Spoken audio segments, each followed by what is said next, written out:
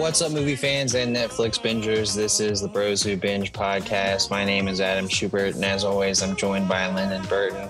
It is the first episode of season 2 of The Mandalorian, so we'll get to talk about that. And I'm super excited about that, Lyndon. What about you? You know, it's been a while, but we're gonna get to talk about it.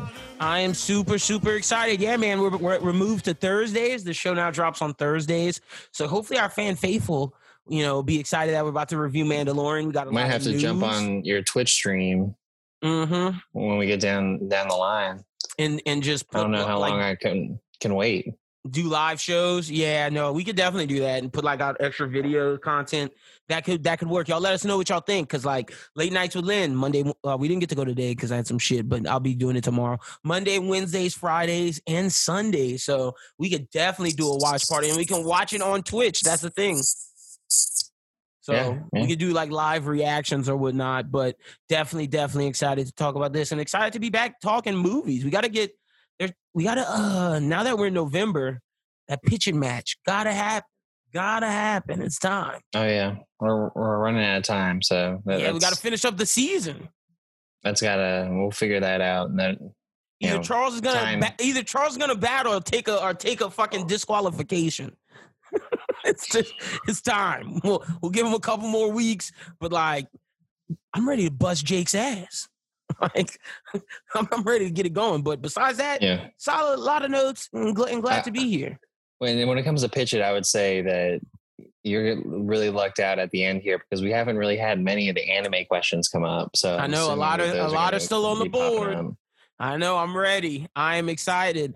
I do have a lot of stuff I've been watching, but I'm gonna save those for the movie on the rise, because I did drop a new video about one of the shows. We'll talk about that on Movie on the Rise, but I'm trying to think what else I've been watching. I finished Seinfeld. That's done. I feel like I watched something new that I really liked. It was a comedy. I'm trying to think what it is. Was it what? I think it was Emily in Paris, maybe. Oh, God. I think it was, maybe. I don't know what it was. I watched that and something else. I'm forgetting what the other thing was, but I enjoyed Emily in Paris. I didn't think it was bad. I was watching a little bit of that show, Hap and Leonard, with our boy from Lovecraft Country. Oh man, Tick's dad. Oh, okay. Michael K. Williams. Yeah. Nice. And just a lot of Naruto Shippuden, or is it Shippuden? You said it right, Naruto Shippuden. Yeah. I mean, so wait, so you watched the new Forged in Fire? Is that it's an original new show now, huh? Yeah, I mean, the first episodes are it's a back-to-back double episode thing. It's a Long Road to Redemption, so it's a 7 past competitors. That's fine. Compete against each other. Coming for Redemp? Yeah, and then all the rest of them are normal, Wait, we got a new host? Honestly, I don't know. But this is the guests or the judges are all the same. Oh, I think it's the same host, because this guy just looks like Will Willis. All right, cool. Yeah, I was about to say, they can't get rid of Will Willis. All right, bet. I'm watching this as soon as we finish. I forgot that was out. I'm excited. Yeah. That was your movie on the rise last week, bro. It was. You're right. It's been a long week, man. It's been a long week. Yeah. A lot of, we're not that type of pod, but a lot of stuff has been going on in the world. Well, a lot of stuff has been going on in the world. We've been adjusting to the new schedule. But because of that time space, we've got a lot of news stories to get to this week. So if you're ready, I'm ready. Yeah, let's get started.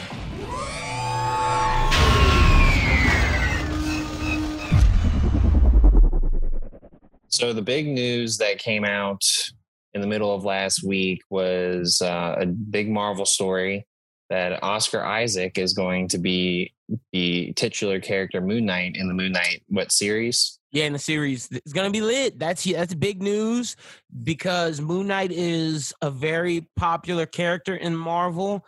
He is this Batman-esque character, but he's got a little bit of mystical to him. Yeah, he got some mystical magicness to Egyptian. Yeah, to Egyptian gods. Yep. So it's gonna be pretty interesting. It's gonna be interesting to see, especially now with Blade. We have this. Are we going to get some Marvel Knights style team movie with them trying to do new Avengers? Like, this just makes sense where we get the young kid team, the normal team, and then like the adult centric team, kind of like the grittier tone team. Now, another mixture that you could think about with that is because, we saw like Netflix do the Defenders stuff, and Netflix gave their rights back for Daredevil back to Marvel. Yeah. Maybe Daredevil is someone that could maybe appear in a Moon Knight, or maybe they want to do. He's Daredevil. a Marvel Knight too. Him and Punisher, they both are. So I'm thinking, with Blade and Moon Knight. It's those guys. So maybe they try and do Defenders with that crew, but not the Defenders, obviously. But what you're saying. But yeah, I mean, I think that getting Oscar Isaac is huge. I mean, I didn't realize that he'd be wanting to be a part of this. I didn't think he was going back to Disney, to be honest. Oh, I mean, I thought he would go back to Disney. I mean, his character was very well received, honestly. But he was one of those people that was talking shit after. Like it was all three of them were talking shit. Well, I mean, he could have gotten more. I mean, he was supposed to be the Han Solo, but he really just didn't do much.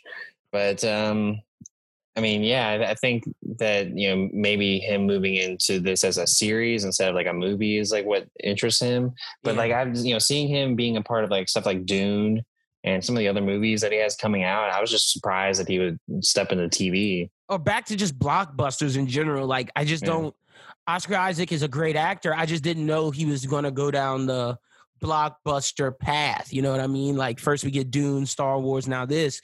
It seems like he is going for big budget movies, bro. Like it seems like his small movie days are over.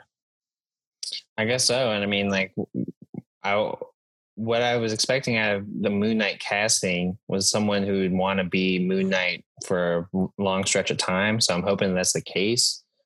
Because I'd rather, like we've already been talking about things that would happen outside of the original Moon Knight series. So I'd like to see that come to fruition. But I mean, I think that this is one of the more interesting characters that have come out of the slate announcements, and so adding Oscar one of the better Isaac, Marvel castings. Like if we're gonna be honest, this is a big deal. Like this and Jonathan Majors are setting them up with like premier talent. Like granted, Chris Evans, like Robert Downey Jr. was premier talent, but like at the time when we found out about Chris Evans, Anthony Mackie, Sebastian Stan, Chris Hemsworth, they were all like not necessarily premier talent. You don't start getting the premier till you see like Chadwick Boseman, Brie Larson, and now Oscar Isaac. So it's like, okay, they're really you could stepping even it up.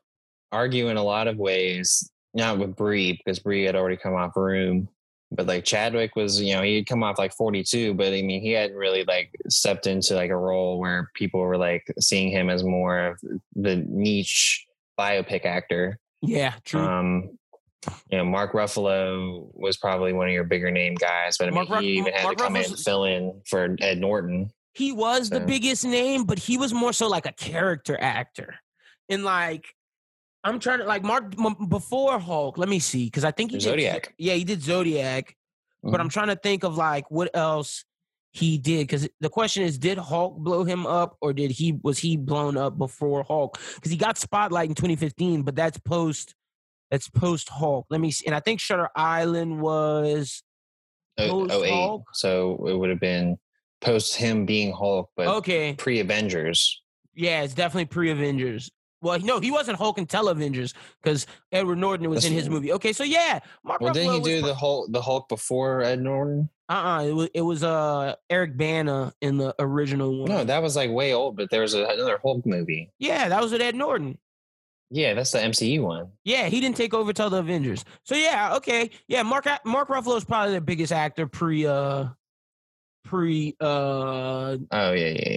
like this Avengers thing. Him and Robert Downey Jr. I'd say were the two, and I guess Benedict Cumberbatch is a pretty big actor too. So like Downey, Cumberbatch, Ruffalo, and Larson are probably like their biggest actors. Sure, and a lot of them have, well, at least Benedict Cumberbatch has something big coming down the way. But I think Moon Knight's a little bit far out, but just the idea that we already have like a face to attach to it. I mean, it's really going to come out down to the execution at this point, because that you have the actor to be able to pull whatever off. I'm just interested to see if Oscar Isaac can get that dark and get that like that psychotic, like schizophrenic style that is Mark Spector. Ex Machina, you know? Yeah, he was good next. See, maybe that's just me just still lingering on the Shia LaBeouf rumors, because I think Shia would have been like an amazing Moon Knight. But back to your point about doing multiple movies, I don't think Shia was down for that. Yeah, I think Shia would be interested in maybe jumping into this. Like, you know, not this and being Moon Knight, this being like the comic book blockbuster movie deal, but like I think he would more want to be you know, the offshoot character or one and done. Yeah, really, like, yeah, one and done. That's what I'm saying. Like, you know, come in for one movie, maybe be the villain, you know, something like that. That's a fact. And so, and like, we could see there's multiple teams that we could see. Oh, he was in the Defenders, so if they want to bring that back, that Marvel Knights is the one I was talking about. Heroes for Hire, along with Luke Cage and Iron Fist. So there's a lot of things they can do to bring this in. He's an expert detective, martial artist, utilizes high tech. So yeah, he's basically like a little mystical Batman. He has moon rings instead of batarangs. That's a fact. I mean, yeah, I think, you know, having the little bit of more of a mystical element to him is going to be what sets him apart in like this new decade of Batman, because you know that you really do have to kind of set yourself apart from Batman this like during this generation. So, you know, I'd be interested to see how it does it. Like I said, you know, Oscar Isaac is going to be able to pull off whatever direction. It's just all going to depend on the direction. Yep. And I'm trying to see his other powers. I don't know why they're not giving this to me. I think that, here we go. Got him. So yeah, just to tell everybody a little bit about Moon Knight and what he can do. He has let's see. God damn it. I hate when this shit does this. But basically he has like enhanced strength, enhanced speed, enhanced durability. He's like a super soldier. But he also has like some kind of stealth. Yeah, he has some stealth shit. Yeah. Yeah. So it's gonna be interesting to see how they pull this off. But I'm into it. I'm hyped. So, you know, right. and he has like this glider cloak that can make him fly or whatever. It's gonna be interesting to see how much they use, because, like you said, how is Marvel gonna be different from Batman? Because a lot of his origins and a lot of the way he does things is very Batman-esque. But I'm hyped, man. Now he does have like a little bit of like an edge to him, different than Batman, where it's like borderline Tech Knight with the boys, where it's like he has like some temperamental. Like, he'll kill too. He's bipolar, schizophrenic too. He'll kill. He'll go a little wild. You know, that's a fact. He'll curse. You know, Batman doesn't do that. But I mean, I doubt that if, you know, they're going to do this on the Disney Plus series, that's going to happen. Yeah, that's it. That's what we got to wait and see. But, you know, Disney said they're going to be gearing more towards streaming. So maybe that means they're going to be trying to put out all types of content on there, but they're going to need it. I mean, hey, they acid burn people in Mando, so. Yeah, spoilers. We'll get to that. So the next story is a little small one, because we talked about Bullet Train last week. With Brad Pitt and Aaron Taylor Johnson. Didn't realize that Joey King's also in that. But Brian Tyree Henry just got cast this week to join the ensemble. So I think that's a pretty good group. That's a very good cast. Love Brian Tyree Henry and what he does. You put him with Brad King, Aaron Taylor Johnson, and Joey King. I'm excited for this movie. This little assassin flick. Yep, I'm excited for this movie. This movie sounds good. So shout out to BTH. But next up, an Assassin's Creed live action series is currently in development at Netflix. Variety has learned. Are you excited for this? Sort of. You know, seeing what's been done with The Witcher kind of gives you. We keep going back to that, and I feel like I talk about that show on every show that I do that talks about movies and TVs when I'm trying to defend Netflix's live action. I always bring up, well, they did well with The Witcher. But The Witcher is what matches up the closest to Assassin's Creed. It's a video game property moving into live action. You know, the Assassin's Creed movie didn't pan out well, but the issue with the Assassin's Creed movie is that they were trying to tell in a movie what was in this video game, which spans multiple hours of playtime. And the thing is, it's like, the movie, granted, the what happens in the real world is important, but like the movie spent too much time explaining that. Whereas if a TV show will be able to ease into like understanding that like there's two different backdrops. There's the assassin world where he goes back in time into his conscience of one of his relatives, and then there's the corruption going on with the corporation in the present day. So the question is, how much money are they going to put into it? Because present day is basically Blade Runner looking place, and like the past is the past. So it's like they got to put in a good bit of money to make this look good. But if they do it right, this could be special, because Assassin's Creed was always a good story. It was just the execution that was the problem. Personally, what I would like to see them do with it is I would like for them to tell the story of the game in 10 episodes, because assuming that it's going to be 10 or 8. But like, let's say that, you get to season 1 is like that first time, that the Italian stuff. And there's more like that's Assassin's Creed 1, and then you go back for 2 and you deal with Ezio, another Italian, and then you go to 3 and it's the conclusion of the Italian story. Yeah, so maybe like that's what happens in like, let's say the first 3 seasons. And then, eventually once they get down the line, they can do like, the Revolutionary War, Black Flag. The new Viking one that's coming out. They have a lot. Look, there's a lot of source material, and that would be something that'd be interesting to me. But they gotta nail the beginning portion. Like, I gotta see blades coming out of this dude, like, come here, and grab him by the neck and hit him with the hidden blade, and then he got to do like the big dive into the hay. There's certain things I got to see. Now, I don't know who they would put into this. I kind of want a no name. I don't know if I want a no name, but I don't want like a Cavill. I don't want like someone that. The only person that's kind of a name that I would like, but he's not that big of a name, is Ben Barnes. No, see, that's what I'm saying. Like, Ben Barnes is someone that like I could have pictured being other things. Like we talked about him as Batman. He's someone that I think could jump in and carry the role successfully. Like, I'm more worried about if you put a no-name actor into the series that really is kind of banking on needing to be successful. Just don't know if like you can rely on that. That's true. That's a good point. Yeah, no, I definitely like Ben Barnes. He looks the part. He has physicality. I think he can pull it off. But Assassin's Creed, we got some more Netflix gaming news later in the rumors, but excited for that. Next up, we got Ty Sheridan, Tom Hardy, Stephen James, Bill Skarsgård, Pete Davidson, Ashton Sanders, Martin Casimir, Moses Arias, and Angus Cloud have been set as the impressive ensemble for the Vietnam movie The Things They Carried, which is based off of an adaptation of Tim O'Brien's acclaimed collection of stories about a platoon of young soldiers in their experiences on the front lines of Vietnam. And I heard about this story, and I was interested when I saw the cast, but the thing that kind of puzzles me is the person that's doing it, the Snow White and the Huntsman director. And Rupert Sanders. It's like, ooh, I don't know about that guy.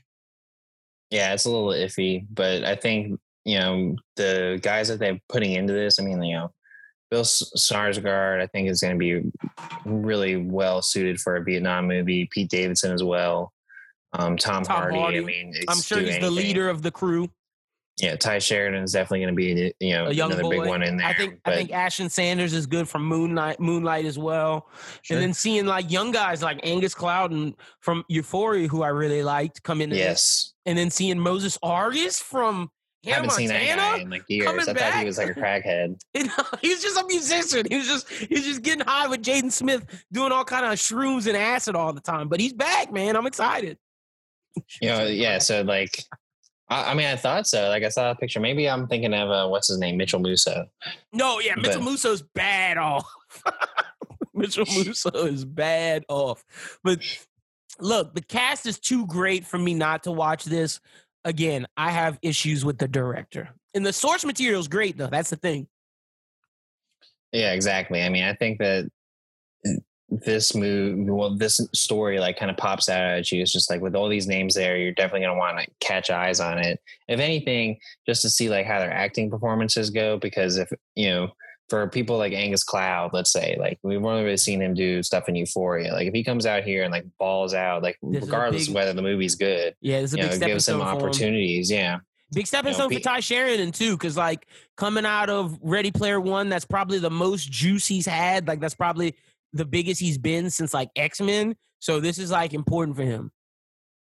No, yeah, Ty Sheridan has really kind of needed something. It's kind of important for Ty, Ashton Sanders, and Angus Cloud, because Ashton Sanders coming off of Moonlight, he hasn't really done too much since then. So this is like another thing to get him into the foreground as well.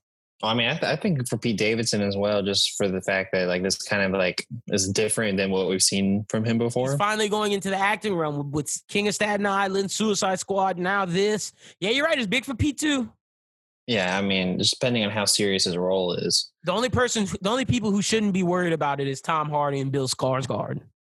No, they're gonna kill it. Yeah, they're gonna do that. They're gonna do what they do always. So excited for that. Next up, we got Deadline has confirmed that Netflix has acquired worldwide rights to Ricky Staub's feature debut, Concrete Cowboy. Oh, I heard about this. I was kind of excited, but now I'm seeing the description. I don't know. Idris Elba in Stranger Things star Caleb McLaughlin is starring. A release date has not been set, but it's looking like 2021. The father-son drama made its world premiere at TIFF last month. It's set amongst the North Philadelphian urban cowboy subculture, inspired by real-life Fletcher Street stables, a black urban sports horsemanship community, in the novel Ghetto Cowboy by Greg Neary. The story follows 15-year-old Caleb McLaughlin, who is taken to live with his estranged father, Harp Elba, torn between his growing respect for his father's community at the stables and reemerging friendship with his troubled cousin. Cole begins to reprioritize his life as the stables themselves are threatened by encroaching gentrification. See, let me tell you where I'm at with this. When I heard about this, when you just hear Concrete Cowboy with Idris Elba and Caleb McLaughlin, I'm like, yo, are we getting a Western? Are we getting a space Western? I'm down. Let's get some action. Then I found out it was this drama nonsense. But granted, cool premise, because I know there's definitely horsemanship communities in Louisiana with black people that like go on trail rides, that do all of this. So that community does exist, and to learn more about it would be cool, but it just wasn't what I was expecting. Also, Caleb McLaughlin got to stop playing people under 15 years old, because that dude is 18 now. With mustache, goatee, Caleb McLaughlin is now a man. So it's like, bro, I want to see stuff from you. Like, once I found out he was 18, I was like, yo, how old is Finn and Millie and all these peeps? Like, how are Stranger Things going to work this season? Are they going to be in high school? They have to be. Yes. Oh, they are going to be in high school. Yeah. All right. Then that's lit. That's lit. Okay. No more hate from this guy about that, but. No, I mean, I have confidence in Stranger Things 4, but I completely agree with you with Caleb and playing young characters. When I found out that he was supposed to be playing a 15-year-old in the story, I'm like, isn't that dude like 18? He's 18. He just turned 18. And so, he's not one of those people that look like super young, like Gaten Mazzella. Yeah, he looks young. Gaten, and I forget who he plays, and Gaten Matarazzo, he looks super, super young. Like, he could still play a kid. Caleb? No way. And I'm thinking Millie looking too old too. Millie does not look like no 13-year-old girl anymore. I'm sorry. And Finn Wolfhard has that awkward 18, 19-year-old white dude look that like is like kind of like a nerd who's all lanky. Like, he doesn't look like a kid. And to me, Noah Schnapp doesn't look like a kid. So all these kids, they're not kids anymore. Yeah.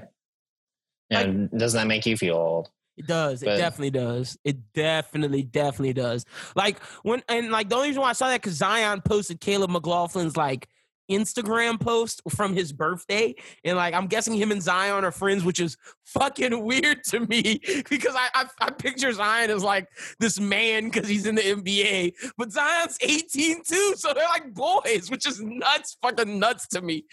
That my new star of the new star of the franchise I support is chilling with fucking Caleb McLaughlin. I'm just like, what is the world coming to? I'm just an old man now, which is tragic, fucking tragic. But I digress. Hey, maybe he's going to set Zion up with some Hollywood honey. Zion don't need that. Zion better hit the gym. Zion need a treadmill. he need to give Zion an elliptical or one of them Pelotons. The one thing I will say about this is, we have been racking on like Idris Elba and like his casting, because of course Suicide Squad is going to be a big hit. But I feel like this at least is something that's why I'm not as mad put some about stake it. in. Yeah, you could bite your teeth into, because like I said, this could be a good movie because of the premise. Like, it's not what I wanted, but knowing that there is a community of Black people where this does exist and they get considered like quote unquote country or quote unquote like doing, I don't want to say white activities, but you know exactly what I mean when I say that. And there's this community of Black people who do that, who are still Black people and go through problems that all Black people go through. So it's going to be interesting to see the African-American community from a different angle and a different perspective. And that's why I think this is important, because we don't get that a lot. It's usually like gang, athlete, musician. Pick your choice. Like, that's what we usually get when it comes to like non-sci-fi action superhero movies. So to see a different perspective, I can't hate on it for that reason. Yeah, I mean, I don't know if it's going to be something that we're going to be like, dying to review on Bros Who Binge, but I'll watch it. It could be, a movie that gets strongly considered. I wouldn't say like in the award circuit, but just like, I'd say a well-liked movie. Could be Oscar bait, because like when I saw the picture of them riding on a horse, it could be. But like, do I think Caleb McLaughlin's at that point in his career? I don't know. So it's like, they got a lot to prove to me with this one. Yeah, and it's this guy Ricky Stopp's directorial debut. So yeah, there's a lot of ifs with this. There's definitely a lot of ifs, but the picture looks good, like of Idris and Caleb both riding on that horse. That's what I think has been helping spearhead some like hype for it, is like the name Concrete Cowboy, Idris Elba, and any Stranger Things person, Caleb. Yeah. Is bound to get some headlines. Who is more annoying as an actor? Not to cut you off. Who is more annoying in real life? I got 3 young actors that are fucking annoying. Caleb McLaughlin, number 1. That little kid from Blackish, Miles Brown, who's always at all the All-Star games. Playing in the celebrity games. He's just all over the NBA. I don't know if this is hate. Might be hate, but like, kid's annoying. And then, I'm sorry, I might be the only person who thinks this is hilarious. But what's that girl's name, bro? Who's like fucking everywhere? I can't get it. But and Finn Wolfhard's fucking annoying too. Are you talking about that girl Demi that like is always up on Daily Mail? Like, Demi is wearing a bikini in this location, and everyone's like, "Who the fuck is Demi?" No, not Demi Malby. I know who that is. I'm gonna remember the girl. But yo, those 2 dudes are fucking annoying. But maybe this will change my opinion of Caleb, because like, I want to see him. I want to see him win. Well, this is like really the first time I've seen him do anything outside of Stranger Things. Well, he's done some like, hold on, because I think I'm just saying like personally, like what I've seen. I got you. So I'm trying to think. I think I've seen. Oh yeah, he was in the New Edition movie. I saw him in. That's why he was annoying. He was in the New Edition movie. That's why he was annoying, because all of him in that entire New Edition cast kept acting like New Edition for like 10 months after the movie was out. And we were like, what the fuck? The real life guys are alive, you fucks. But yes, he was in the New Edition movie, which I enjoyed. I thought he did a good job in that. Oh yeah, we watched that together, dude. It was good. And I think that's it. Good. Yeah, that's the only shit he's in besides an animation movie that I didn't see called Final Space. Me and you both didn't watch Dora. And he was in High Flying Bird. Oh, wait, what? Dora the Explorer? Yeah, you watched Dora the Lost City of Gold? Yeah, I watched that. I don't remember him being in it. Oh, well, he's in it. At least that's what they said. Let me see. News to me. He was like at the bottom. He's Tico. If you remember that shit. Yeah, so but all right, Caleb, this is leading to adult like stuff, so this could be cool. But all right, next up we got Netflix has acquired the worldwide rights to the thriller Born to be Murdered, starring John David Washington and Alicia Vikander. Hype. Will release the film in 2021. Born to be Murdered is set in Athens and the Piraeus region of Greece, where a vacationing couple played by Washington and Vikander fall into a trap fall trap to a violent conspiracy with tragic consequences. Right up my alley. See, JDW got the right agent, baby. Let me just applaud my guy, JDW. That's why he's my favorite actor today. My guy went and did Tenet, then said, you know what? I'm going to hit my Marriage Story with Zendaya that I filmed during COVID. And now I'm about to drop this thriller, conspiracy, Zodiac 7, that lane. I don't know, man. I love it's it. Netflix. So pump the brakes a little bit. But see, I just believe in JDW, man. I do. So I gotta. And the thing is, even though Robert Pattinson was in some questionable Netflix movies, he always killed it. Sure. No, I mean, I think. And The King was good. I don't think The King was questionable. The King was fucking good, but Devil All the Time was questionable. But he killed it. Yeah, I think John David Washington. When he's building up his career, he's done these movies that have been, up for Oscars. Tenet is his blockbuster. We're still waiting to see what BlacKkKlansman was the first one. Like that's what I'm saying. Like it was break Oscar. Out his name, and then his TV show was Ballers. Mm-hmm. And so, like, I feel like this is love flick. One of his most. He's like, I'm going to make myself accessible to the audience and do a Netflix thing with Alicia Vikander, and we're going to do like this thriller, kind of show a different side, but also something that's going to get a lot of eyes. Basically, this is good for Alicia Vikander too, because after Tomb Raider, her name was Ice Cold.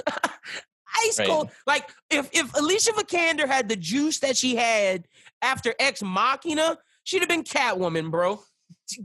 Let's be honest with ourselves. Alicia Vikander would have been in DC or Marvel by now, but her name got ice cold. She did Tomb Raider, and it's even icier. Like, what came after Ex Machina? Because Alicia Vikander was like she was like a Oscar the Man from U.N.C.L.E. She was an Oscar-nominated actress. All right, what came after? Hold on. Oh, The Danish Girl. Yeah, that's pretty big. Man from U.N.C.L.E. That's my I think that movie doesn't get enough love. That movie's good. But Jason Bourne she was in, which was, But then she did shit like, oh no, this was before. Never mind. Oh, she's gonna be in the Green Knight. Ooh. Well, see, yeah, but that's what I'm saying. Her name, Tomb Raider made her name Ice Cold. So it's like, okay, Green Knight. Okay, this JDW. She's getting back to like putting good shit out. Yeah, I mean, I'm excited to see what they do with that. It's going to be in 2021, but we know that we're going to be able to watch it on Netflix. So yeah, so I'm hyped for that. That'll probably be a Bros Who Binge reviewed movie, but probably that's all I got on that. Hopefully, it's not Triple Frontier and Extraction. Yeah, probably. Yeah. Gosh, Triple Frontier made me so mad, bro. Like I was talking about that the other day with somebody. Like when you hear Ben Affleck, Oscar Isaac, who else was in that fucking movie? They had one other dude that was like, "Yo, this shit is nuts." Oh, here we go. When you hear Ben Affleck, Oscar Isaac, Pedro Pascal, Charlie Hunnam, and Garrett Hedlund, you don't think that's gonna be fire? Like, come on, fam. They let me down big time. Big time. Big time. Jeez. Not that I felt more betrayed by that movie than I did Extraction. Because I had hopes for that movie. But that's all I got on that stuff. Yeah, the next story we got is a reboot of Tiny Toon Adventures. I think it's been talked about before, but HBO Max has officially ordered it. Well, that's probably because of all the Animaniacs shit. I know HBO Max kicking themselves that they don't have Animaniacs. Facts. The new series is going to be titled Tiny Toons Looniversity. The half-hour animated show will feature characters from the original series, which aired in the early 90s. The show has received a 2-season order, and Steven Spielberg is attached to return as the exec producer. I hope it's Steven Spielberg's style of Tiny Toons, because if it is, it's going to be a good show. But if it's since HBO Max has like the Looney Tunes stuff, and they've been like putting more Looney Tunes stuff out, like it necessarily hasn't been bad. Yeah, I just don't want it to be like the Looney Tunes show, which was that like early 2010s rendition of bringing back Looney Tunes to Cartoon Network, where Bugs and Daffy lived in like this reality style show where like they were actors or they had a TV show, but it was them in like their world, like going to the I know what you're talking about. Yeah, so I didn't hate that, honestly, but this is not what that's going to be. Yeah, like, I hope this is like Tiny Toons. This will be similar because Tiny Toons was like that. Like Daffy and all them. Well, were Tiny the Toons teachers. was like, it felt awesome because it was like Animaniac style, what I just said. But that, what I Yes. just said wasn't like, it didn't go there with like pop culture references. What I just said was like very catered to a children's audience, where Tiny Toons and Animaniacs are catered to everyone. Because there's Now, I something in feel there like for everyone. this is going to be again a children's show, but since they're making it like Looniversity, you know, this is obviously an older Tiny Toon characters from what we've had. I don't think they're gonna like be adult or anything like that, but They could be like college peeps or high school peeps. Sure. I mean, like even in Tiny Toons, the original series, they touched on like underage drinking. Yeah, they touched on a lot of stuff. So like I don't know what they want to bring in with all this, but like I could see them being like what we've been saying, like a little bit more like with the Animaniacs. Get a little bit more out there. No, I'm hyped for this. I'm not upset about this at all. This I could love be the something. Tiny Toon show. Oh, and let me say this. I am so scared for what's about to happen to Crunchyroll, Adult Swim, and all of this, because AT&T sold Crunchyroll to Sony for $1 billion, or like maybe a little bit more. So I don't know what's going to happen with the Adult Swim Crunchyroll partnership, how we were getting this Blade Runner anime. I don't know what's going to happen to all this HBO Max stuff that was being made. Hopefully we get it. I don't know what Sony's going to do with it, but I just wanted to throw that up there since we mentioned HBO Max, because that is news, and we didn't talk about that on the last anime talk. So that is pretty important. So, you know, we will keep y'all up to date on what's going on with that as I learn more, because I don't know if they're going to separate Crunchyroll from VRV. I don't know if VRV is going to exist anymore because Sony has the Funimation app. Are they going to fuse the two? What are they going to do? Like, what goes on in the intellectual property realm? Like, what about the stuff that was being made? Like, is that Blade Runner series scrapped now because they're no longer with Adult Swim? Like, I have a lot of questions, but we have to just wait and see, because the deal's not 100% final. They're doing that stuff where it's like got to go through the processes and whatnot. But as I know more, I'll let you know. But HBO Max, man, sad to see them lose that, because they were trying to stamp it anime, but that was an AT&T decision. I don't know if that was an HBO Max decision.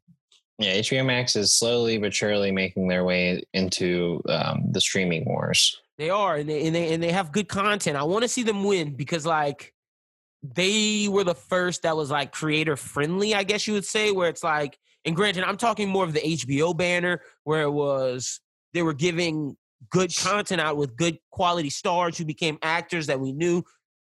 And when you hear them getting a streaming service, I wanted to see that trickle down into DC, into Adult Swim, into Toonami, into like all the properties that I love, into Looney Tunes, and like all the stuff that it does. And so I think some of it has, because we see things like Peacemaker with James Gunn being, I think that's going to be very HBO-esque, but it's like, what's going to happen with things like the Green Lantern series that's very CW-esque? Like, where's the quality control going to come? But Brennan Thwaites said Titan Season 3 was going to be, is an improvement, and an improvement. Like, if Season 2 was better than Season 1, but they still didn't hit the mark, he said that fans will be thoroughly surprised. And this is my favorite season so far. So we're going to have to wait and see. I mean, it's heavy Bat Family, so I'm already excited for it. That's what, and see, I don't think we talked about that. Just because I'm on a roll. I think Titan Season 3 is going to be great. Like, I think they wasted Deathstroke. I think me and you both agree on that. But when you get things like Barbara Gordon as Commissioner Gordon, you're going to get Scarecrow working in Arkham Asylum. You're going to get Red Hood, like, and the Titans are in Gotham. Like, it opens up so much potential. And the Titans Gotham looked good because we saw it in Season 1. I'm just interested to see what happens with Blackfire, with like Superboy. With Superboy, yes, with Beast Boy. Like, is he still relegated to the back? Like, a lot of questions. A lot of questions. I would really like to see kind of the Superboy Beast Boy buddy up and like do something, because I just feel like they're not going to be very involved in this whole Bat Family centric season. They need to do a spin-off. I feel like they're going to be like off doing like the Blackfire stuff. Maybe I don't know. They need to do a spin-off of Tim Drake. Let Tim Drake go with Beast Boy, Connor. And I guess you would have to put Starfire in that show as the adult with Raven. I guess you would.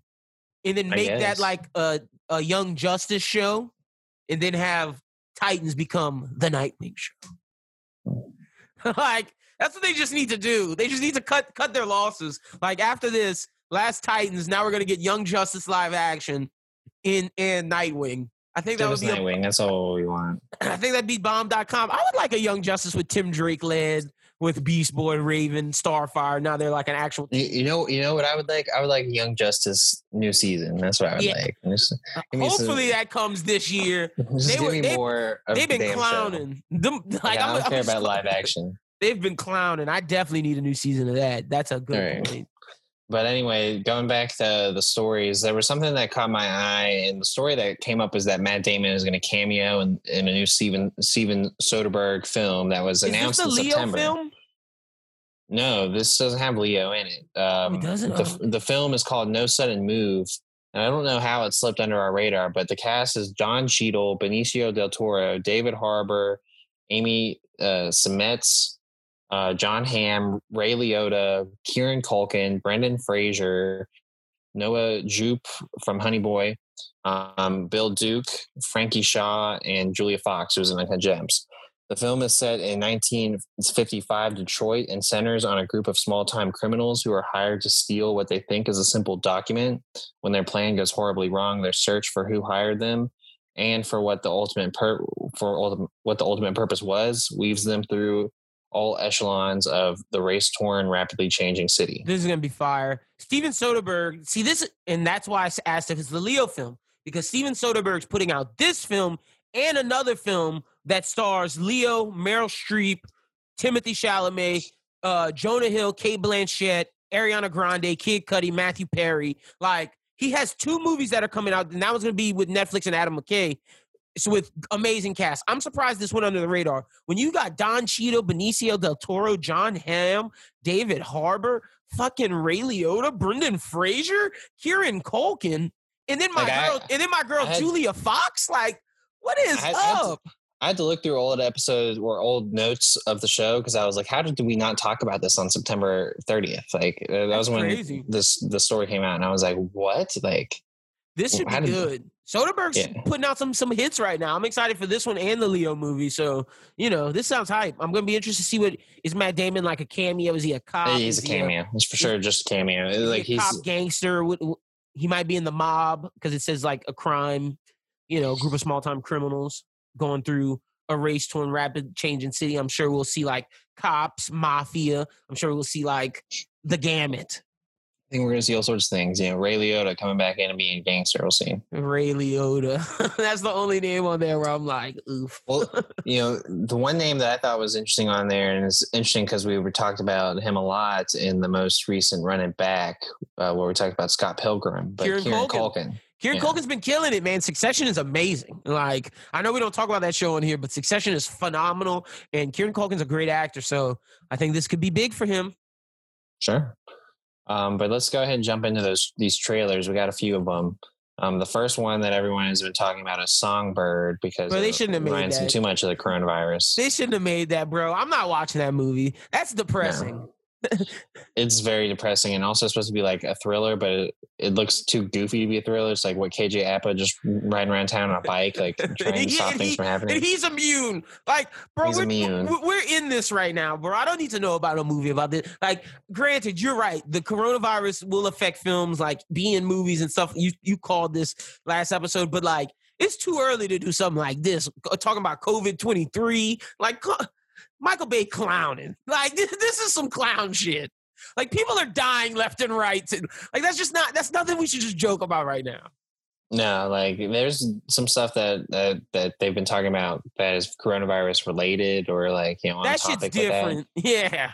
But I mean, I feel like this is a little bit too soon. Or it's just like, saying that we're going to be going into like COVID-23 and it's like way worse and people can't even leave their house and like, except for immune people, like, yeah, no, that is too much for right now. So we shall see about that. But that was the one trailer that you had on the list that I was just like, I'm not watching this shit. It's just too soon.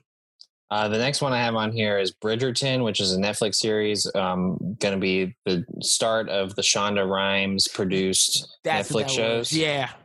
And it's pretty much Gossip Girl, but in Victorian age. But in like Victorian age where black people weren't considered slaves. So like in this like fantasy world, like fantasy Cinderella time. Victorian-ish. Yeah, 100%. But cool, man. Shondaland, that's what the production's called. It's called. And is that a shot? Like, is that a shot at Disneyland? Because like she didn't. No, because she's of the been ticket calling story. it Shondaland forever. Okay, whew. I was about to say, is that a shot? Because like, no, she didn't get those tickets, and like, we talked about that last week. Her universe is called Shondaland. That's okay. Her like connected universe, but obviously this wouldn't be connected to the other stuff since it's supposed to be, back in time. Yeah. But like, bringing back the Gossip Girl concept into this this new Netflix show, I think this is going to be really successful. It's going to be one that everyone's going to be talking about.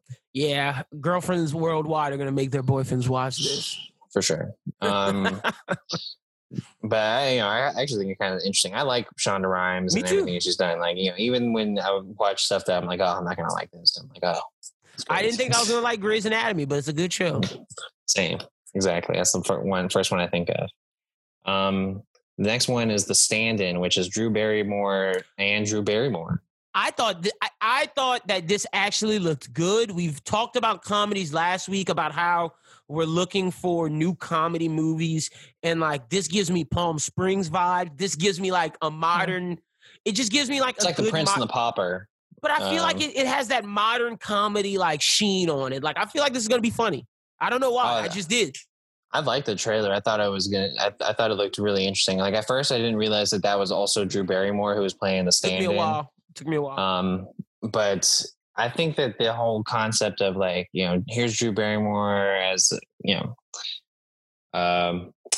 a different, well, not herself, but like a comedic actress and, going to rehab. And then she's like, oh, you know what? I'm going to make my stand-in go to rehab. When that happened, I was like, oh, I'm going to like this. This is hilarious. Yeah, that was funny. It gave me vibes of that Adam Sandler movie, the Judd Apatow Adam Sandler movie with Seth Rogen in it, where Seth Rogen's like his assistant and he's a comedian, and like, it gave me vibes. Oh, that sad movie? Yeah, where Adam Sandler's like dying of cancer and then he finds out he's not, and like it just gave me like vibes of that when I heard the rehab thing. But the stand-in's like a different like switch to it. So I think, like you said, when she made him go, I was like, oh my gosh, you're going to rehab for this lady? And then she's like, let me do your press screening. And they're like, sure. Like we love this new and then they love the new Drew. So I was, or Candy Black, whatever her name is. Candy Black, yeah, I think that's what it is. I'll definitely watch this. This is something I'm interested in. Yeah, I saw this pop up and I was like, what is this? And then I watched it and I was pleasantly surprised. I'm more interested in this than some of the other shit we're about to talk about. I'm excited about it. But the next one is Stardust. And Stardust is your David Bowie biopic. Oh, this one looked good. This is not what I was talking about. Yeah, this also looks pretty good. Johnny Flynn is playing David Bowie. I was wondering who that was. Johnny Flynn, most notably for me, is in the Netflix series Lovesick, which is pretty much like a British How I Met Your Mother. And, we've seen the success of the biopics for Elton John and like Freddie Mercury. And I think it's good that they went with a name that's not well known, because even though Edgerton and Rami Malek are known, I think David Bowie's like such an icon. Not saying that Freddie Mercury and Elton John are, don't get that twisted, but just Elton John's a bigger icon than David Bowie. You think he is? Put that out there. Yes. Oh my God, yes. Ziggy Stardust? I don't know. Elton John is one of like Elton John is like upper echelon of like. I put Ziggy Stardust with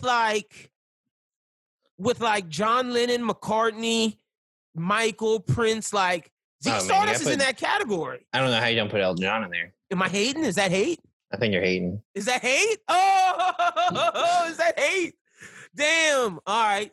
I might need to rephrase that. I might need to rethink that. But I mean, they're definitely in the same vein. That's why they're both getting biopic movies, and this one's going to be even more a serious biopic take than the predecessors that I mentioned. And that's why I'm excited that's not a name that's well known, so we can believe it's David Bowie. Yeah. So I wasn't too keen on Stardust until I saw this trailer, and now I really want to watch it. Same. The next one is the story I was talking about that I'm not really like. So the next one's Midnight Sky, and apparently Lyndon doesn't like it, but I actually think that it's a pretty interesting concept for a Netflix movie. I mean, like, looks like an Inception, and not Inception. Looks like an Interstellar. Well, it's It's kind of Interstellar rip. Like but Interstellar and Ad Astra fuse. I don't know if you. I think you never watched Ad Astra because I told you not to because it was fucking trash. But how many times do I have to come on this show and say I'm tired of seeing our Earth not be able to function? We're going into space to find a new Earth, and it's not super sci-fi. It's super realistic. But in this time, our Earth is uninhabitable, and there's these two people who are only left on our Earth have to find a signal to contact the astronauts off in space, saving the world and trying to find the new Earth. Don't buy it. And it sucked because I want to see George Clooney succeed because I was excited to see George Clooney in this. But George Clooney needs to stop doing space movies. He saw Gravity worked, and he was like, oh, let me do Midnight Sky. I'm pretty sure his movie between Gravity and this was another space movie. Like, George Clooney got to stay out of space. Let me see. Hold on. I'm pretty sure. Let me see. I think like he's actually behind the camera with this too. He's with the team? George Clooney with the team? Yeah, he's directing it. Mm-hmm. He's directing it? All right. All right. Good for him. I'm not mad at him because he's directing it, but like, let me just rattle off some of George Clooney's movies. Tomorrowland. Trash. Gravity. And those are the only two that I'm talking about where he was in space because he did like some other stuff in between them that wasn't that popular. But George Clooney got to get out of space, man. But, hopefully this is cool. I wasn't intrigued by this trailer. This trailer left me like, meh. I think it's going to be fine for a Netflix movie. That's another thing. It's Netflix. Like, because what you got? George Clooney, Kyle Chandler, Felicity Jones, David Oyelowo. That's how you say his name. All those are actors that I have some respect for. So I'm interested in seeing it. We'll see how it pans out. Yeah, we just gotta see. The next one felt like a Kingsman ripoff. Let's just keep going down the list. But I was intrigued by Alex Rider. Yeah, Alex Rider. It's going to be on IMDb TV, and at the end of the trailer, it also said it would be on Amazon Prime, available to watch. So like that's where I feel like I have a little bit of faith in this. Is that if Amazon's going to put it on their streaming, then like obviously there's got to be some stuff to it. Pretty much the concept is like this teenager gets drafted into MI6 to do like some kind of mission. Yeah, because they killed his uncle. Yeah, so I think based off a book series too. Yeah, it's based off a book series that I think I remember hearing about. I think it's past our time, but I think I remember hearing about it being a big series. So I think there's a lot of potential behind Alex Rider. It might be something worth checking out on Amazon Prime, especially if it's under 40 minutes. Like if it's like, short bite, a little action thing, I might watch it. I'll give it a shot. Like I said, the thing that most impressed me, Bridgerton, Stand-In, and Stardust. Those three were the Stand-In is probably the one that I'm like circling at the moment. Like that completely surprised me. That's a fact. Yeah. But let's get into the rumor mill. Yes, the rumor mill. So we got some rumors for y'all. This is just take these with a grain of salt. These are things that we're hearing in the streets. So Bobby Herbeck, writer of the original 1990s Teen Titans Ninja Mutant Turtles movie, and producer Kim Dawson are looking to do a true sequel to the original trilogy. That's the one where they're looking crazy, like where the turtles are like looking nuts, but like, good on them. I'll maybe watch it. Obviously they'd be able to like do it a little bit better, but I think that they got to keep it that way. I think out of the Teenage Mutant Ninja Turtle stuff, that I like the old one the best. I like the Stephen Amell ones. Nah, I don't think I like the Stephen Amell ones. No. So where they look like Transformers. Yeah. So like I like that, and those are puppets pretty much.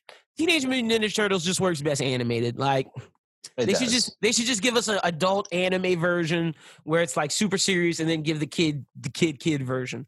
I think that's where Teenage Mutant Ninja Turtles needs to go with its like core audience. But like this, cool. I doubt it gets it rolling. I don't know if it will. Next up, we got DC Black Lightning movie in development as well. I wonder if this is going to tie to Static Shock. That's just like Opening thoughts? Are they going to keep it separate?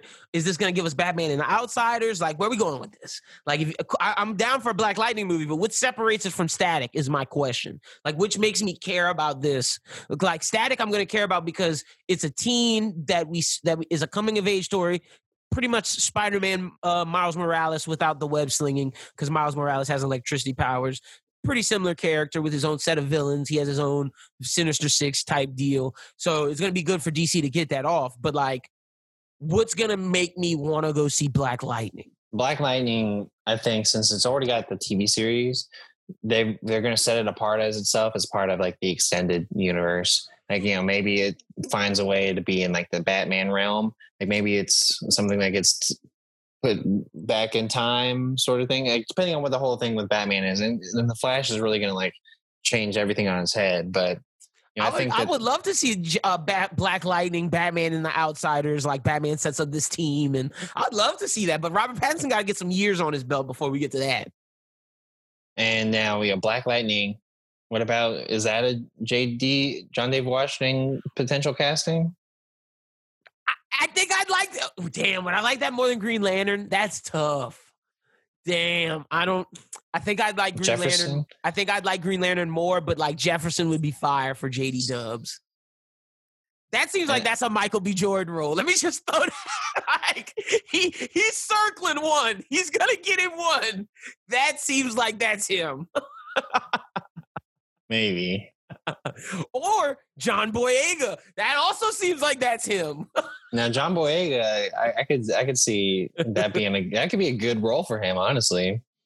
Look, I'm just saying. The next rumor we have is Feige wants a majority female Avengers team. The boys already made fun of these peeps for what they've been doing with Girls Can too. I thought the boys executed it well. Like, they tried to like shoehorn in some like just a clickbait. Well, I heard that they wanted to do more stuff of like a girl team up, and like the thing about that is sure, I think that you could do that, but don't make force feed it. Yeah, like I think like you can organically make that work, especially with like what you're building with, you know, Kate Bishop. Don't promote it as like, She-Hulk, Miss Marvel. Exactly, but don't promote this as like, oh yeah, we're doing the Girls Avengers. Like, no, like let this be its own thing, stand in. DC didn't promote Wonder Woman as like, oh yeah, this is the girl Superman. Like, y'all didn't promote but y'all did promote Captain Marvel as this is the female Avenger, the first. And like, that's the problem. That's why I think the boys' love for their female characters is real, because they're real people, and it's like you feel for them, and it doesn't feel like you're trying to make this like a thing where it's like, oh yeah, you're trying to just kind of like how they took the approach to Black Widow. Like, Black Widow hasn't been marketed as like, oh, come see the female superhero movie. This is like, no, come see Black Widow because it's gonna be badass. Exactly. Like, we should want to go see these people because they're badass, and it's like that's what I want. That's what I want from this. Not to where it's like feels. But I see how they can organically make this work. I just don't want it to be like where it doesn't make sense. You know what I'm saying? Where it's like, oh, we're gonna put all these people together just so that we can like have an excuse to like the boys are out of town. It's time for the girls to connect. Ladies' night, like that would be ridiculous. Yeah, and give us like a good organic way that you're gonna have like a female team that needs to take on a threat. Like, I mean, you're gonna have the opportunity. That's a fact. The next rumor we got is there's a God of War TV show in the cards. Likely Netflix. God, I hope it's not Netflix. I want that to go to Amazon so bad. I just want Jeff Bezos to be like, yeah, we're spending the money. Like, Jeff Bezos, if you listen to this pod, spend the money to get the God of War TV show. I guarantee it would be bigger than Game of Thrones. Guarantee. Like Charles Barkley said, I guarantee it. That's a fact. Bigger than Game of Thrones.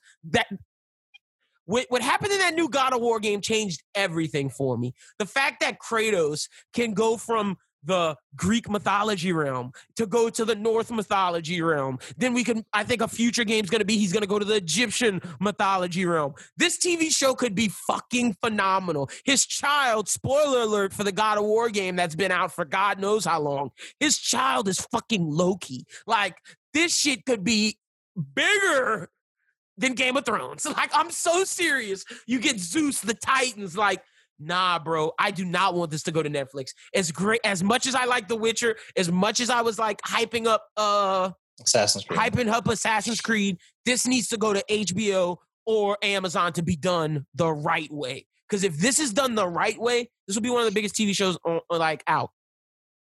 Yeah, I mean, I think it's these. I think the television people are now starting to realize like how big a stock like this generation has in the video games, and like making a play to use these video games that are pretty much cinematic in themselves and putting them on the big screen or the small screen. So, okay. And this should be a TV show. This should not be a movie.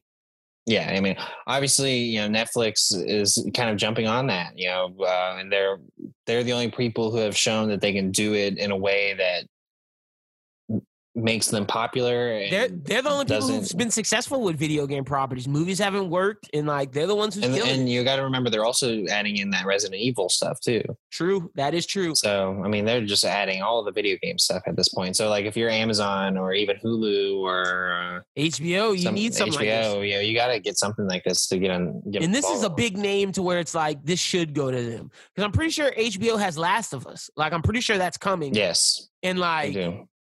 This is Last of Us. This is Last of Us caliber. So it's like this should go to HBO or Amazon. Yeah. So, but that's a rumor we got. Next up, we got Deadpool will keep breaking the fourth wall in the MCU and make fun of other heroes and real life actors. Well, if they make this all female led movie, I hope he makes fun of that. Yeah, he'll throw some shots there. But okay, cool. Good for Deadpool. Next up, we got Loki will have a bigger role in the MCU in the next MCU movies. Interesting. Thought that guy was done, but we're gonna see him come back. Tom Hiddleston, bro. You should try to get out of what this. Happened in the Endgame. He's survived. Well, they're gonna go get another. No. Everything happened pre-snap. He was pre-snap. They're going to get another time, like the different time one. That one's gonna go out of time in order. The one that we saw in when Cap and Tony went back to post Avengers movie 1. That Loki's gonna go into the multiverse. Okay. Yeah, so that's how he's back. Yeah, I mean, I can see that, and then also you got the new Thor movie. So, yep, that's a fact. I mean, there's definitely spots where he's gonna be popped in. I mean, he's gonna have his own series. Yeah, that's a fact. Let's be honest. The next rumor we got is now with Moon Knight, Oscar Isaac is open to return to Star Wars, and they want him, and they've had some talks. How would you like to see Poe Dameron come back? Or is this like Finn, where it's like... This kind of goes into the books, and we'll talk about the books when we talk about Mando.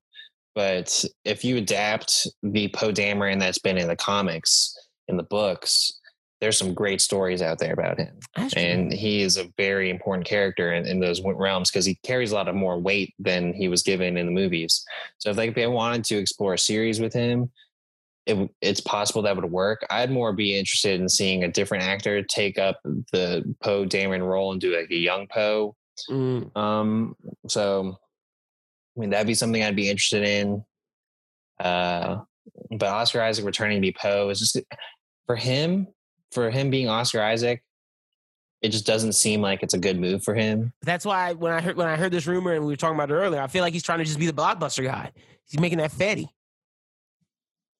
It's possible. If you're going to do Oscar Isaac for a Poe thing, I think the safest route it would be to stay animated because he has done that with Resistance, and Resistance isn't a bad show, honestly. It's not Rebels and Clone Wars, but it's not bad. It's not bad. So like if he wanted to do more stuff with that, do the animation realm, then possible. But like other than that, I just don't see him like signing on to do it like a Cassian Andor like series for Poe, unless it was like a 6-episode order like the Obi-Wan. Yeah. But then like none of the stuff that I've heard, and unless they come up with like a great story, there just really isn't like anything. Actually, a real ship a real ship centric series would actually be really interesting, especially now that Squadrons has come out. But even with that, if the best stories to be told in like a Squadrons kind of way are like during the wars, or like not the Resistance fleet, like the Rebels. Exactly. Rogue Squadron, stuff like that. Like, So it's that's like, what we want to see. I don't know, but we shall see. And finally, final rumor. This is the apparent story to the LeBron James Space Jam movie. So this is what we got. During a trip to the Warner Brothers studios, NBA star LeBron James and his son accidentally get trapped within a world that contains all Warner Brothers stories and characters under the control of a malfunctioning, all-powerful force named Al G, played by Don Cheadle. With the help of Bugs Bunny, LeBron James must navigate through a never-before-imagined world with iconic movie scenes and characters as they reassemble the Looney Tunes to rescue his lost son. Now to get back home, LeBron and the Tunes must unravel Al G's mysterious plan and win an epic basketball game against digital gamified super versions of the NBA and WNBA's biggest players and stars as the entire world watches. So probably no Monstars. Let me read this again. So his son are gonna get accidentally trapped. So Bronny's in this, I think so. or they may get someone to play his son. Yeah, they may get someone to play his in a world that contains the stories and the characters under the apparently control the Batmobile was made an appearance in this movie. Like, so all the Warner Brothers movies it's like he's going through the Warner Brothers like archives essentially. Oh, dude, F this. He's going through like the Warner Brothers archives, and like Don Cheadle is like this all-powerful like person looking over, and he's like, to escape you have to play a basketball game with the Looney Tunes. Oh my God. That's why we've said that Space Jam should not be remade, but it could be good. But like, no Monstars. Sad stuff. Digital gamified super versions. It's just gonna be them. How is LeBron supposed to beat all? Bro, I don't like. Like, it's just gonna. Well, it's gonna like bring up a bunch of weird conversation topics. It's gonna be like, okay, so LeBron's like up against playing like probably like Michael Jordan and he's playing against Anthony Davis, Anthony Davis, Lisa Leslie, Sue Bird, Steph Curry. I don't know if Steph Curry's in it.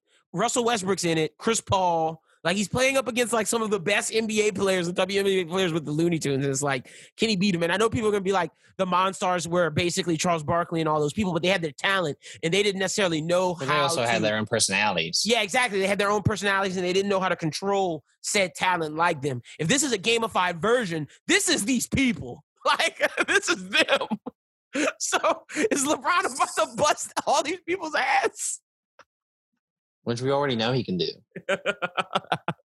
Oh man, this is gonna be funny. And I feel like Don Cheadle's playing like the role in Spy Kids, where it's like the evil guys. Mustache twirling villain. Oh shit, this is gonna be a hot mess. All right. Well, Don Cheadle had that good movie earlier, but that not Detroit movie, but not this one. This is a favor to his friend LeBron James. Whatever, man. Whatever. That's kind of disappointing. Yeah, so this is the apparent story. It may not be this, we shall see, but I'm pretty sure it's this. Like, I believe this rumor is the most solidified of all the ones we've said. All right. Well, that finishes up the rumor mill. So now we're moving into the movie on the rise. Lyndon, you want to go ahead and start us off? Okay, yeah. So I put out a video of the 5 reasons why you should watch Gangs of London. Wanted to make a separate video from Bros Who Binge. Y'all check that out. It's on the YouTube. But this is a show that like encaptivated me. It's called Gangs of London. It's on AMC Plus, but you can watch it on Amazon Prime. It stars Joe Cole from Peaky Blinders, who is the brother who married the gypsy. He's the main character. It stars Sope Diasu, but he's from that new House movie, His House on Netflix. Oh, mm-hmm. Yeah, it's his name is Sope Dirasu. It stars Papa Essedu. We don't know. I don't know. I haven't seen him before, but he is Joe Cole's like right hand man. He's a great, phenomenal actor. I could see him, Sope, who plays like this undercover cop, and then Joe Cole. I could see them getting a lot of roles. Lucian from the guy who's the leader of the I guess the poor clan in what the fuck is that show called? The Golden Compass on HBO. No. You know, the black guy? He's the head of this. And then Colm Meaney's in this. Great cast. Also another standout, Brian Vernal. Great actor. Loved him. Loved all the ladies in this. This show is just amazing. It's directed by Gareth Evans, who is the director of The Raid and The Raid 2. So the action is some of the best action I've seen this year. Some of the best action I've seen in a while. Better than John Wick style. I've seen people comparing it to John Wick. No, this is better action than John Wick. It's realistic, and I fuck with this heavy. It's an amazing show. Gangs of London. Definitely check it out. Netflix has a new anime out called Blood of Zeus. I think I told y'all about this last week. If I didn't, it's the new show where it's Zeus's child who should be called Hercules, but they do not call him Hercules in the show. His name is Heron, which pisses me off. That's the one thing about the show that just pisses me off constantly. But it's basically the story of Hercules, and these titans are coming to destroy the earth. And Hercule and Heron in this Amazonian Alexia have to defeat them because Zeus and Hera are going back and forth because they have beef, because Hera's pissed that Zeus had a kid out of wedlock. And Zeus is a super douche in this. Zeus is like, yeah, I fuck that bitch. Say what, Nick? Say what? Like, Zeus is a douche, bro. Zeus is super douchey in this. And this show is great. Like, this anime on Netflix is pretty damn great. Both Gangs of London and Blood of Zeus are like my two favorite shows right now. And then Rick and Morty season 4 is on Hulu. So check that out. Those are all good ones. For me, I didn't really have anything for real. A lot of the good stuff is going to be on our next one, because there's good stuff coming in November, but it's just not this week. But Tremors Shrieker Island is on Netflix right now. I watched it yesterday. Was it good? And I'm a fan of this. I'm a fan of Tremors through and through. Like the original movie Tremors with Kevin Bacon is like, I would rate it in my top 100 best movies ever. Like, it's, phenomenal movie. It's supposed to be a horror movie, but it's just more funny than anything else. And Tremors gets a little bit more bombastic, and as it continues with like some obscurity, it becomes more so now like a sci-fi movie, like a Sharknado deal, like something like that. And it kind of has that same feel in this Netflix movie. But it's, it's got Burt Gummer, who is a recurring character, and it kind of does a good job with his story if you're a fan of the series of Tremors. And then it also has John Heder in it from Napoleon Dynamite. Oh, so cool. I haven't seen that dude in a while, so I thought it was interesting to see him on there. That's funny. Okay. That more than anything makes me want to check this out. So cool. John Heder, lit. All right. Bro, did you see that Thomas Middleditch has a CBS show? What is that about? Plan B. It comes out this week. I didn't want. Are we gonna watch this?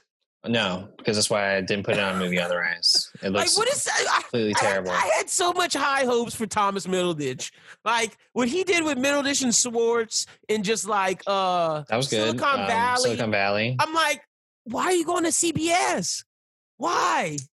Oh man, chasing that check, chasing that network check. I don't know. Ian Cedric, the entertainer, man, they'll be on the same night. And Schmidt, like, I want Schmidt to leave the neighborhood. Like, Schmidt, to me, from New Girl, is too good of a comedy actor to just be on CBS. Or at least get a better comedy show. Like, go to HBO, do a comedy, or go to Netflix. But maybe Schmidt's style of comedy fits more so on network television. The laugh track sitcoms are just, you're losing it. Like, a lot of the best sitcoms that are out now, and even throw Schitt's Creek into it, it's they don't have laugh tracks anymore. So it's kind of a dying breed. Yeah, that's a fact. Seinfeld, obviously was the peak, but that shit's amazing. But like, I don't think Plan B is about to be some Seinfeld caliber shit with Thomas Middleditch and this random blonde lady. Like, yeah, so this is like her first thing out of Broadway for her. So good for her, but good for her, but. So yeah, that's all we got from Movie on the Rise this week. Let's get into The Mandalorian. Schubert, what'd you think of episode 1? Might have been the best one. Damn, you think?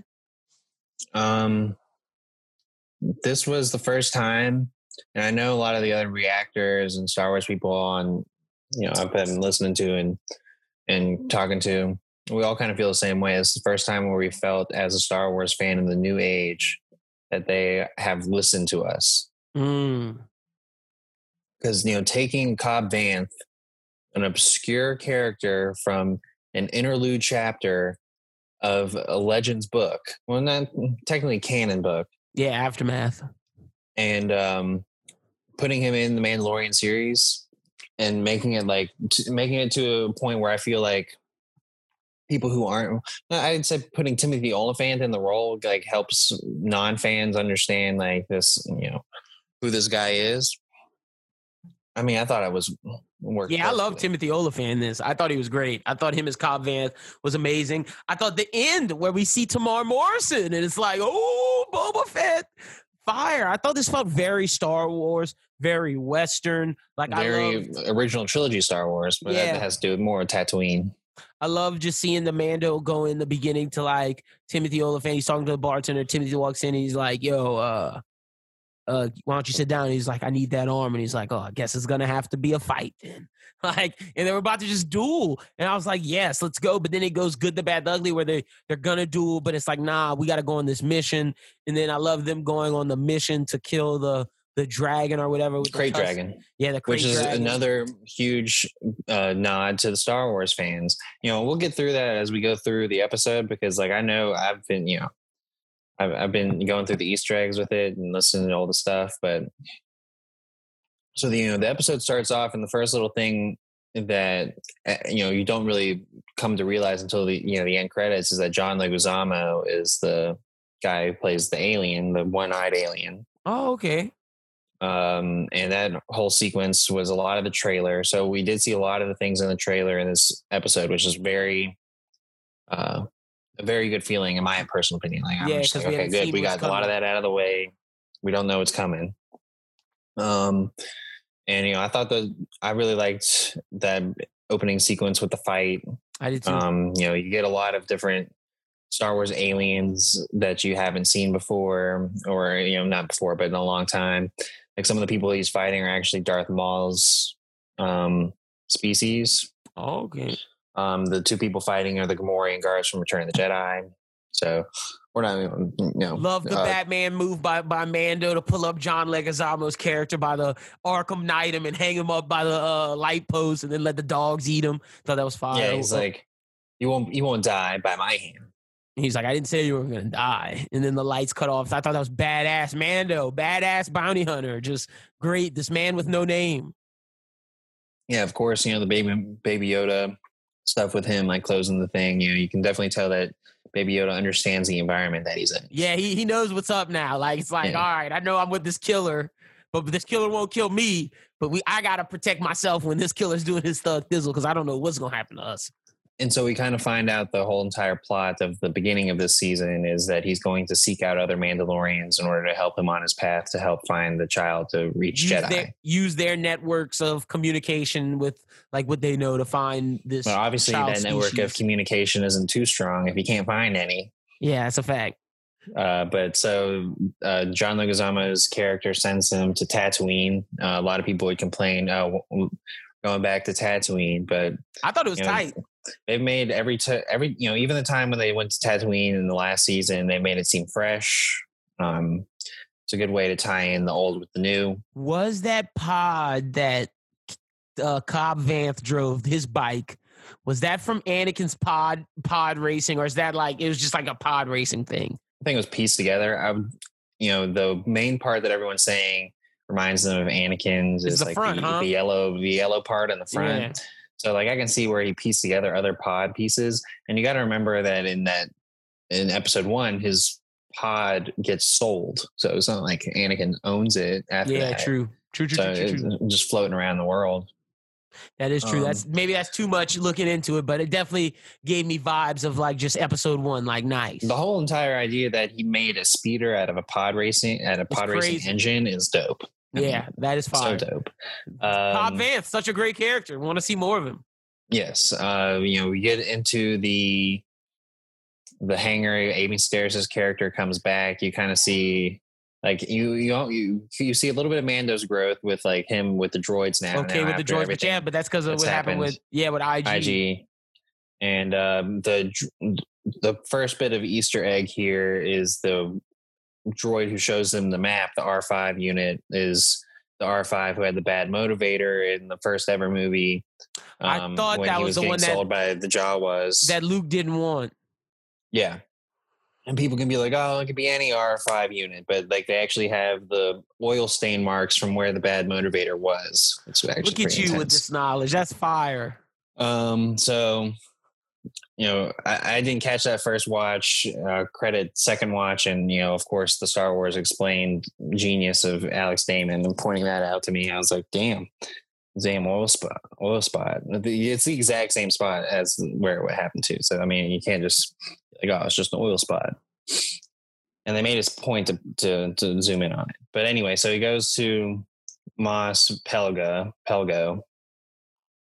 And, you know, the whole him riding in on his speeder, all the people like that. Reminiscence of Anakin 2.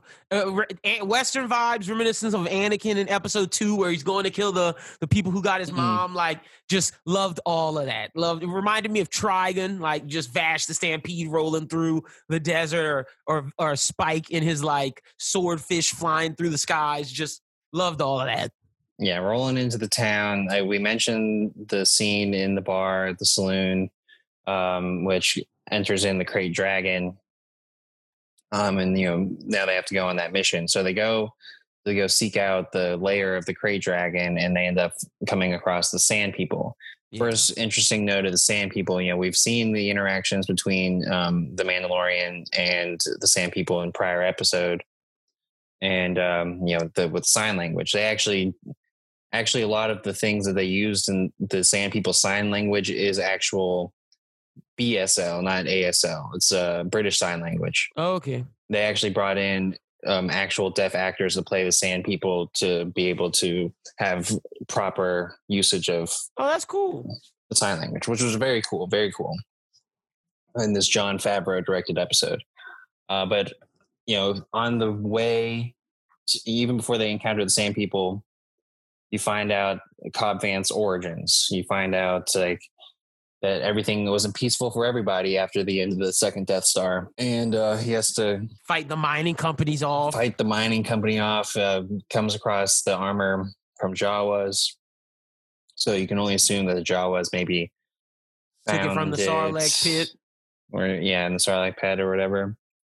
And then he goes back and, you know, completely just kills them all. He's like taking bullet shots, like just not even moving, just like standing there. Just, pop, pop, pop. Yeah, because he has the Beskar. Yeah, the Beskar, exactly. And then he goes out there, and you know, some people have been comparing it to like Jon Favreau's Iron Man shot, where like, you know, the guys are going away and then Iron Man, you know, blasts them. But like that was super cool. But that's my first. Are we sure that Cobb Vanth could figure that out? You know, I was kind of like, yeah. How did he know? Did Boba Fett's armor just do that? Like, how did he know what buttons to press?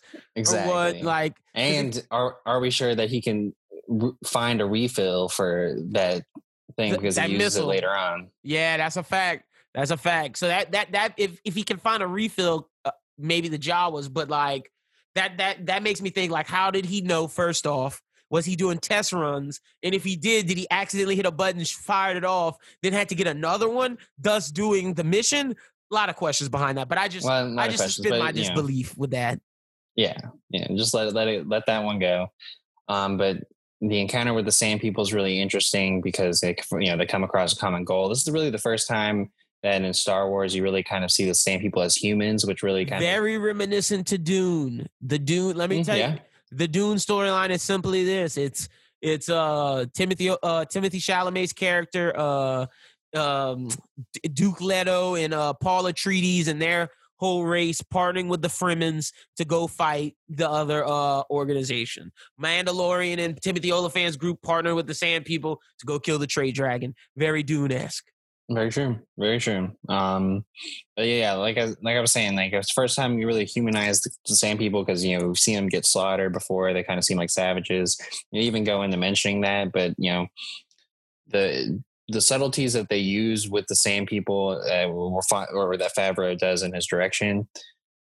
When the Sand People are entering the town, they go single file, which is to hide their numbers. It's been mentioned in the previous movie. So, everything that was with them has been true to form, but we've just learned even more about them through this series. And I think it's really interesting that they've taken a character like even the Jawas too. Like, I feel like we've learned a lot more about the cultures of these side alien races of Tatooine that we've known for a long time, but never really known. Yeah, that's a fact. So that was all really cool. They come up with the plan to destroy the Krayt Dragon. They go to get it done and executed. The fun little scene before that though is they try and sacrifice the bantha and he eats the he eats the Tusken Raider. Yeah, she was fire. That was a good moment. I loved how at first it didn't work, and then like Mando has to think on his feet, and he's just holding the little the monster, holding like the little cow looking thing. Bantha, yeah. Come on, yeah, the bantha, and they like.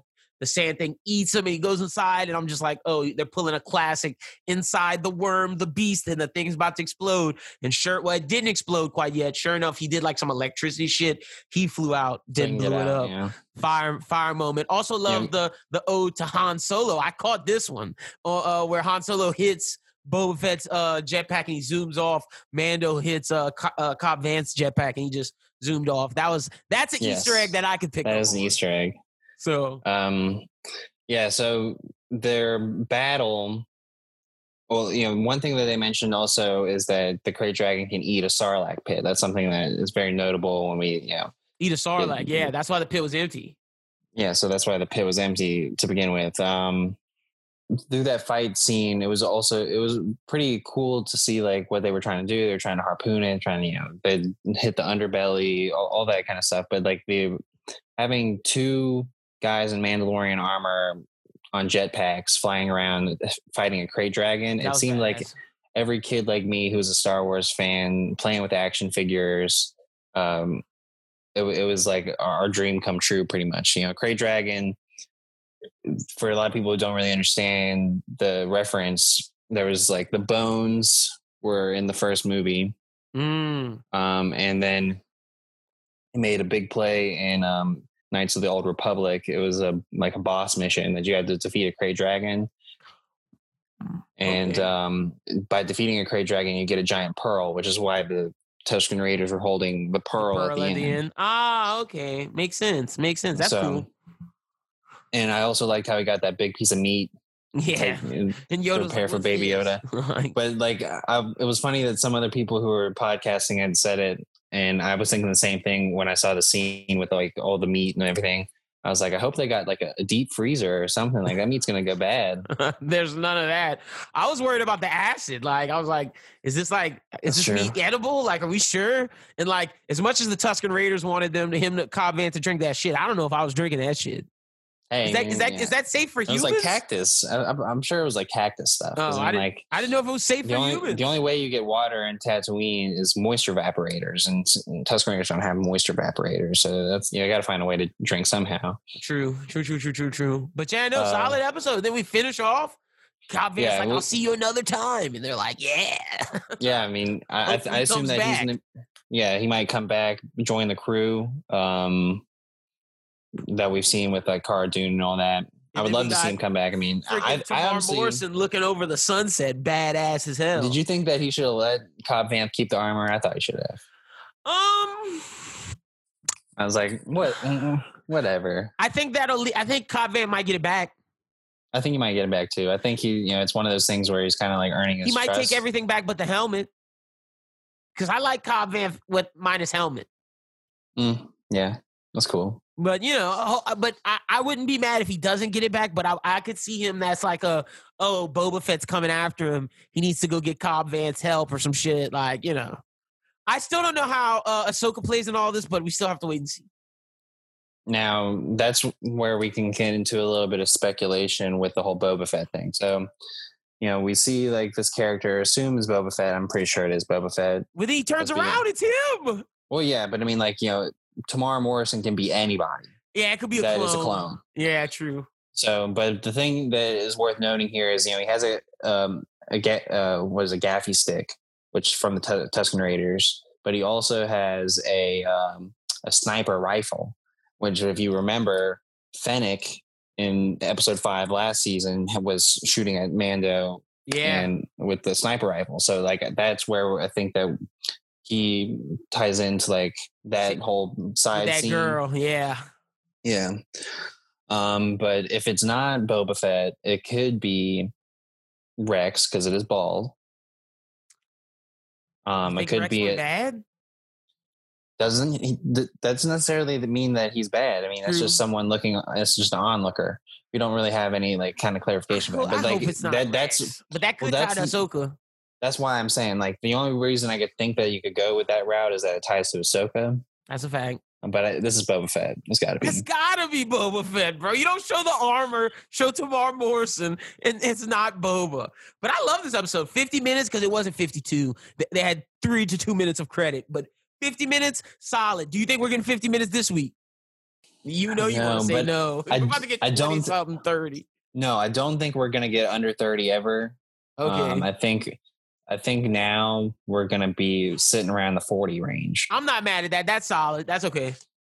But yeah, I mean, I thought that this episode hit on all levels. Like it gave us like your big reveal at the end.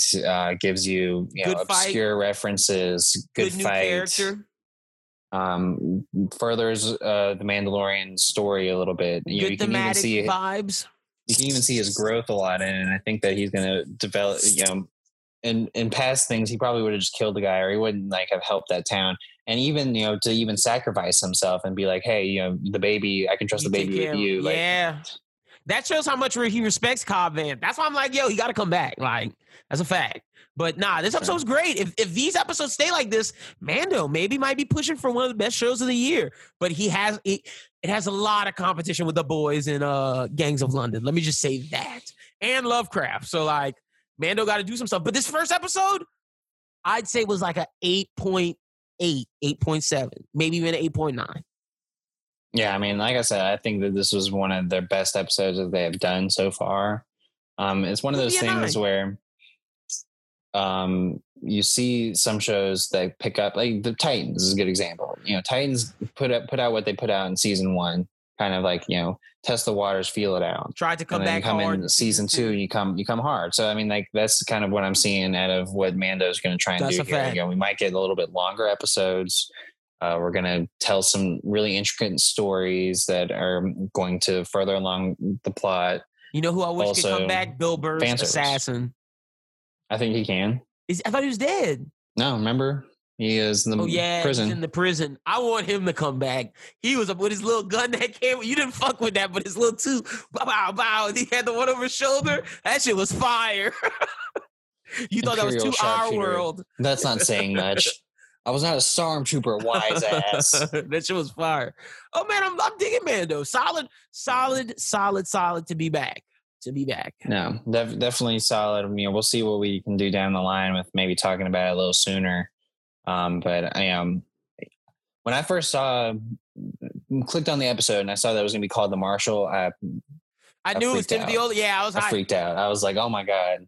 We're getting Timothy Olyphant right off the bat. 1. Yeah, I thought he was more like episode 4, but it makes sense because if we're going to get Ahsoka, we got to knock some of this shit out early. We got to knock out whatever they trying to do with Tamar Morrison and all this other shit. We got to knock that shit out early. Because I think that's episode 3 or 4 kind of thing. Yeah, because the Jedi shit is coming. Like, that is coming, and they got to lay the groundwork. Like, episode 2, he should get closer to finding, like, he should, episode 2 should be like he hears of Ahsoka. Like, he goes meet Cara Dune and maybe, like, Carl Weathers, and, like, he's trying to get intel, and he hears of Ahsoka, but he goes to the wrong place or some shit like that. Start the search. I think at least the next 2 episodes are going to be revolving around like him trying to seek out the other Mandalorians. Like maybe in the next episode, he finds someone that can give him a little bit more direction. Yeah, true. That is true. He's trying to search the Mandos. You are right about that. So like, I feel like that's going to be along the way. With Sasha Banks' character, I feel like is someone that could also pop in here and maybe the 2nd or 3rd episode, because we have seen her in the trailer and I feel like the trailer stuff is early. Yeah, the early shit. No, you're right. That's why I'm saying Carl Weathers and Cara Dune got to be early too. I'm thinking 3. I don't think they're going to be back this week because I still think he's like doing his little solo mission right now. So like I feel but he doesn't know where to go to find Mandos now. So he has to hit up some of his contacts, and That's a contact. That's true. He And we can't also, find he's not going to go to the armorer because he doesn't know where she is. Well, eventually he's going to come across Katie Sackhoff. That's true too, Bo-Katan. So yeah. I feel like that's going to be something to do with that, kind of culminating to find the main. That might be once he Mandos. Finds them. I feel like that's when he finds them. That's like the whole. But I feel like that's who's going to introduce him to Ahsoka. Oh, good point. That's interesting. That is interesting because especially because of the Clone Wars stuff, how she did the Mando thing. I mean, Ahsoka knows Bo-Katan. Yeah, true. Interesting. I'm hyped. I'm ready for episode 2, man. I'm hyped. I also think that Bo-Katan coming in, she's going to be like, okay, well, I'll give you the information, but you have to help me get the Darksaber from Moff Gideon. Yo, that's a good call. I could definitely see that happening. Like, yo, we got to get this from Moff Gideon. Like, we got to get this back to our people, and he could get it. Like, he'll be the wielder. Like, because he could be because he wins it. I'm hyped. This season has a lot of stuff I'm looking forward to. But yeah, that kind of wraps things up for our Mandalorian conversation. You know, there's definitely gonna be more to talk about. I just wish that they kind of gave you like a sneak peek into the next week so that we could have a little bit more of what we were going to speculate on. But yeah, as we can progress, there's going to be less and less that we can assume is going to happen. So be able to narrow that down. But I'm super excited about this show, man. It's been a long time. Yep. So you guys can follow me at LinBWT, follow Bros Who Think at Bros Who Think. Be sure to check out my 5 reasons why you should watch Gangs of London on the YouTube. Be sure to subscribe to the YouTube. There's a new Bros Who Think out now. There'll be a new one again out on Monday and a new anime talk out on Tuesday. Trying to remember this new schedule, but stay up to date by following the Bros Who Think Twitter to know everything that's coming down the pipeline. But yeah, man, glad to be back. Late Nights with Lynn. Check it out. By the time you guys hear it, it'll be happening today at 7, and then on Friday. Don't know the Friday time yet, but it'll be happening Friday. Probably if Schubert comes on, we could talk some Mando, bro. It's possible. Do a little watch party. I need a guest for Friday. Yeah, I could possibly get in on that. I just got to make sure I can watch the show. I didn't even get a chance to watch it on Friday until late night. Yeah, I didn't watch it till Saturday. I was kind of glad that we had this review because I half watched it Saturday, finished it today. So I needed the time to between. But glad to be back binging. Yeah, I'm surprised that it didn't get spoiled for you, or maybe it did. It didn't. Only thing it didn't because I watched halfway, so I knew that it was funny, because I couldn't watch it early on or at midnight or whatever the heck. And it's probably out right now. I had to get my girlfriend. Oh no, today's Thursday. Never mind. I had to get my girlfriend. I was like, so what's going on Twitter? Because I can't turn it on. Can't, not at all. I gotta mute words like that, but hype to see what's coming. I thought it was out now, but no, it'll be out this time tomorrow. I mean, this time today, in 24 hours. Yeah. All right. Well, that's it for this episode of the Bros Who Binge podcast, episode 109. And I hope everyone out there is staying safe, doing well. It's definitely crazy time in America now, so hope everyone is doing all right. I hope that this show was a good release from the election week coverage, and I hope that you stay with us next week as we keep talking Mando. For Lyndon Burton, my name is Adam Schubert. Thanks for listening, and as always, keep binging.